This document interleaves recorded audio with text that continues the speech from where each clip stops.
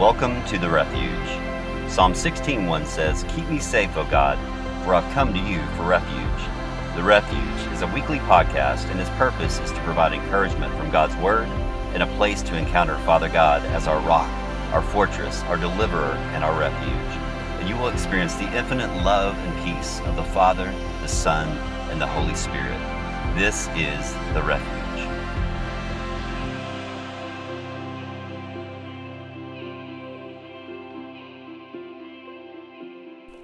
Hey everybody, this is Tim Hewitt, and this is the Refuge Podcast. I want to welcome you guys. I want to thank everyone who's subscribed so far to the Refuge Podcast. A reminder that we're available on Apple iTunes, Google Podcasts, Spotify, basically anywhere where you can get your podcast. So please help me spread the word about the Refuge Podcast. I want as many people to hear it, and I want to grow the community that experience the Refuge. And there's exciting things coming up on the podcast too that I want to let you guys know about. I'm trying to line up some guests. So a little bit different format coming up where I bring in people who have had some incredible stories of meeting God as their refuge, and stories of overcoming incredible odds and just how God works in people's lives. Some powerful testimonies, stories of the goodness of God and how Jesus has met people as their Savior, as their Prince of Peace, as their Messiah, Redeemer. He's so many things to so many people, and that's why we love Jesus. That's why I love Jesus, and that's why I love the Father and the Spirit, because just how He comes and meets us in these different ways, if we allow Him to, if we kind of pursue Him in a really honest way. I feel like just like any other relationship, God meets us faithfully. So I'm excited about the Refuge, and I want to grow it, grow the number of people who are actually able to hear it, and I want to be able to engage with you guys more over time as well. And so you can check out the Refuge on Facebook as well. I'll post information and different thoughts and things like that too on the Facebook Refuge site too for Facebook. But Resurrection Sunday, I'm going to go back and hit that a little bit here for the Refuge. And so during that whole Holy Week leading up to the resurrection, we always remember Jesus. We thank Jesus. We celebrate everything He did, from the cross. What He did for us on the cross is incredible. It changed my life, and I know it's changed billions of people's lives over the centuries since, over the last 2,000 years. But just the passion of the Christ and the love He has for us is why He chose to go to the cross for each and every one of us. For everyone who's listening, it's His love letter to you. It's His love letter to me. It's literally His love letter to the whole world. God loves the world. He loves you. He loves your neighbor. He loves everyone on this planet, and He sent His Son to die for them. And one of the two things that I remembered about the cross that were especially important for me, that I want to just kind of remind you guys of, is that what He said on the cross as He hung there and died for all of us was, He said, "Father, forgive them, for they know not what they do." And I am so thankful for that. I feel like He was talking to the people right in front of Him who had nailed Him to the cross, the Romans, the Jewish leaders. But He's also talking about us there. Father, forgive them, for they know not what they do. And you can experience His forgiveness just by turning to Jesus and receiving that forgiveness for anything you may have done, because He's asking the Father to forgive you. And I love that. And it just shows the power of the cross. But also on the cross, He said, "It is finished." He did everything that was needed for the redemption of all of us. And He overcame our sin, our sickness, and ultimately our death through the resurrection. But the cross was the step He had to take to finish everything for us. And that's a lot to understand. He's done so much for each and every one of us, but and there's so much depth and so much meaning behind that sentence, "It is finished." But also what came next on Resurrection Sunday, that we don't just celebrate that once a year. If you know Jesus, you celebrate it all the time, because it changed everything, the resurrection did. And we celebrate a risen Lord, a Savior, and a King who rose from the grave. And as I got ready to do Resurrection Sunday service at the Refuge, I got a dream literally on the Saturday before that. That morning I woke up and I literally, I'm looking at my phone now to see if I can find the note that I had written down that morning. I got a dream, and it was in my dream I could see a vision of what it was. It looked like an equation. It had impossible is greater than possible. And I've really had to, I woke up, and I don't always remember my dreams, but that morning I did, and I had to write it down. And I just wrote it down in a note that said the resurrection, when impossible became possible. And I, had to kind of try to let that resonate with me. And I literally had one day to let that kind of sink in. But, the definition of impossible is not able to occur, exist, or be done. And, we talked in the group about things that had happened in people's lives that were impossible. And, that whole thing became really focused. I felt like the Lord had wanted me to say that the resurrection was God's way of doing the impossible. Again, like I said, the resurrection changed everything. It was the day that impossible became possible. And it took me back to Luke 1:37, and this is Mary as she's about to learn that she's going to conceive the Savior of the world. Out of wedlock, not married, a virgin. An angel met her and told her a message about what was coming through her life, that the Savior, the Messiah of her people was coming through her, that God had chosen her to help bring the Lord into the world. And so when he said that news to her, he said, "For with God, nothing shall be impossible." That was the angel to Mary about Jesus. And honestly, that was a miracle. Everything about Jesus is a miracle, and he has done the impossible. And I am glad and thankful to serve a Lord and a King who can do the impossible on our behalf. So just hang on to that if you have something that you're facing in your life that's impossible, because with God, all things are possible. So just let that be an encouragement to your heart and to your soul today, and may it give you strength in Jesus' name. And, I was taken back to after the crucifixion. Jesus did say that, "Father, forgive them, for they know not what they do." He said, "It is finished." But the disciples fled in fear when he was crucified, other than John, who stayed with Mary and Mary Magdalene, Jesus' mother, and Mary Magdalene. They witnessed the whole thing right in front of their eyes, the crucifixion. All the other disciples fled. And I honestly know that they were devastated. Everything they had lived for, they had followed Jesus for 3 years. They had seen him do miracles, raise the dead, all these other things, and been a part of so much and seen him do so many things, heal the sick, heal blind people, deaf people, lame people, raise the dead, multiply food for the thousands. They'd seen so many things that Jesus did right in front of their eyes. But they still were devastated. They thought maybe it was over. They had seen him die, and they had heard him say things about his resurrection, but at that point in their lives, they didn't quite understand what that really meant. And so it kind of made me go back and look at some old scriptures about the resurrection, and I love the Old Testament in terms of how it points toward Jesus. And there's so much richness in there, and so many just encouraging things that all point toward Jesus. And so I want to go back to Isaiah 53:10 through 11 that was written about 700 years before Christ came. And it says this. It says, "Yet it was the Lord's will to crush him and cause him to suffer. And though the Lord makes his life an offering for sin, he will see his offspring and prolong his days, and the will of the Lord will prosper in his hand. After he has suffered, he will see the light of life and be satisfied. By his knowledge, my righteous servant will justify many, and he will bear their iniquities." That's Isaiah 53.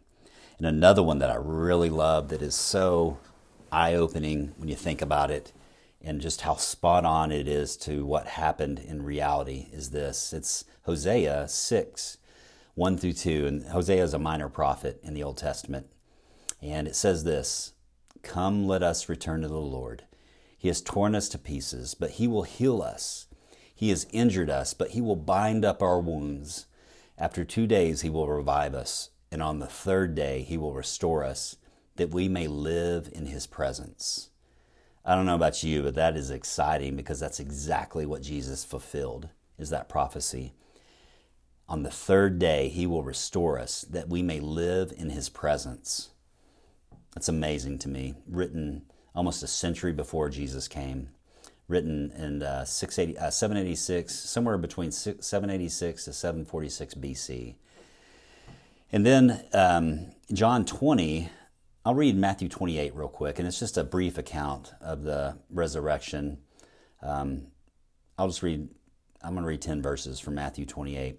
It says, after the Sabbath, at dawn on the first day of the week, Mary Magdalene and the other Mary went to look at the tomb. There was a violent earthquake, for an angel of the Lord came down from heaven, and going to the tomb, rolled back the stone and sat on it. His appearance was like lightning, and his clothes were white as snow. The guards were so afraid of him that they shook and became like dead men. The angel said to the women, do not be afraid, for I know that you are looking for Jesus who was crucified. He is not here, he has risen, just as he said. Come and see the place where he lay. Then go quickly and tell his disciples, he is risen from the dead and is going ahead of you into Galilee. There you will see him. Now I have told you. So the women hurried away from the tomb, afraid yet filled with joy, and ran to tell his disciples. Suddenly Jesus met them. Greetings, he said. They came to him, clasped his feet, and worshipped him. Then Jesus said to them, do not be afraid. Go and tell my brothers to go to Galilee. There they will see me. An angel of the Lord meets the women there at the tomb, tells them the good news that Jesus is risen from the dead, and then Jesus himself meets them and tells them the good news about his, obviously in front of them, they see him, and they know that he is risen. I love that story. And we also read during the service from John 20, which is the complete detailed story and account of the resurrection. And it covers a ton. It talks about the empty tomb. It talks about Jesus appearing to Mary Magdalene, and then on to the disciples. I love, because they are devastated still. They think it's all done. And then the Marys arrive and give them the good news that they've seen the Lord, that he's risen. The things he said that were coming have come true. I'm going to read real quick when Jesus comes to the disciples. I love how Jesus always comes in the midst when we're in pain or suffering or in doubt or fear, and gives us the idea of peace be with you. And he does it for his disciples. And it says this, on the evening of that first day of the week, when the disciples were together with the doors locked for fear of the Jewish leaders, Jesus came and stood among them and said, peace be with you. After he said this, he showed them his hands and his side. The disciples were overjoyed when they saw the Lord. Again, Jesus said, peace be with you. As the Father has sent me, I am sending you. And with that, he breathed on them and said, receive the Holy Spirit. If you forgive anyone's sins, their sins will be forgiven. If you do not forgive them, they are not forgiven. And then he goes on and confirms his resurrection to Thomas. And that was the disciple who doubted. He actually showed Thomas his hands and feet because Thomas said he wouldn't believe unless he saw it. And he showed himself to Thomas. But what I love in that interaction with Thomas, the doubter, was Jesus says this, and this is for all of us. If you're listening to this today, this is for you. If you hold belief in Jesus, this is just for you. It says this, then Jesus told him, because you have seen me, you have believed. Blessed are those who have not seen and yet believe. So that's you, that's me, the ones who have believed and not seen him, not had it in front of our face, not seen him face to face yet. You may have experienced him, you may have heard him speak to you in your heart, and you may have received a relationship and salvation from him, but Jesus is saying that we are blessed because we have not seen him yet, but yet we still believe. And I want to encourage that belief in you guys today, that Jesus is real, that not only was he crucified, died, bore our sins, bore our sickness, bore death, but he is living. He is no longer in a tomb. He has raised from the dead. He is the resurrected one. He has done the impossible for each and every one of us. If we put our faith in them, we have the assurance that we will be resurrected again as well. And I love that. I love that about Jesus. He overcame death, sin, and we have no worry about death if you know Jesus, because it's not the end. This world is not the end all be all. There is more coming. So, I'll say this, Matthew 28 at the end, this is when Jesus is about to be taken up into heaven. He says this to his disciples. Then the 11 disciples went to Galilee, to the mountain where Jesus had told them to go. When they saw him, they worshiped him, but some doubted. And I just bolded that because I'm like, what? He's in front of them. They worshiped him, but some still doubted. Then Jesus came to them and said, all authority in heaven and on earth has been given to me. Therefore, go and make disciples of all nations, baptizing them in the name of the Father, the Son, and the Holy Spirit, and teaching them to obey everything I've commanded you. And surely I'm with you always to the very end of the age. In my flesh, this is me again, Matthew 28. I love that. That's called the Great Commission scripture. When he tells the disciples to go spread this gospel. Even before that, he's also saying they have to wait because the Holy Spirit is coming to give them power to do this task that he's given them. And he's trying to assure them that it's coming and that he's going to be with them to the very end, always. And so I don't understand why they're seeing him, they're worshiping him, but they still some doubt. But after they, do that, it made me think that's really just a picture of all of us. A lot of us have had these radical encounters with Jesus, yet there's times in life where we doubt, where we may not understand our circumstances, we may not understand why life is so hard. But Jesus is trying to comfort us as well in this scripture by saying, and surely I am with you always to the very end of the age. And that's the purpose of the refuge, is to experience God with us in every way possible. I'm praying for more. I'm praying for fruit. I'm praying for, to make space for him to do that, to show up, to be available, and for people to experience him. So that's the purpose of this podcast and everything else we do on the refuge.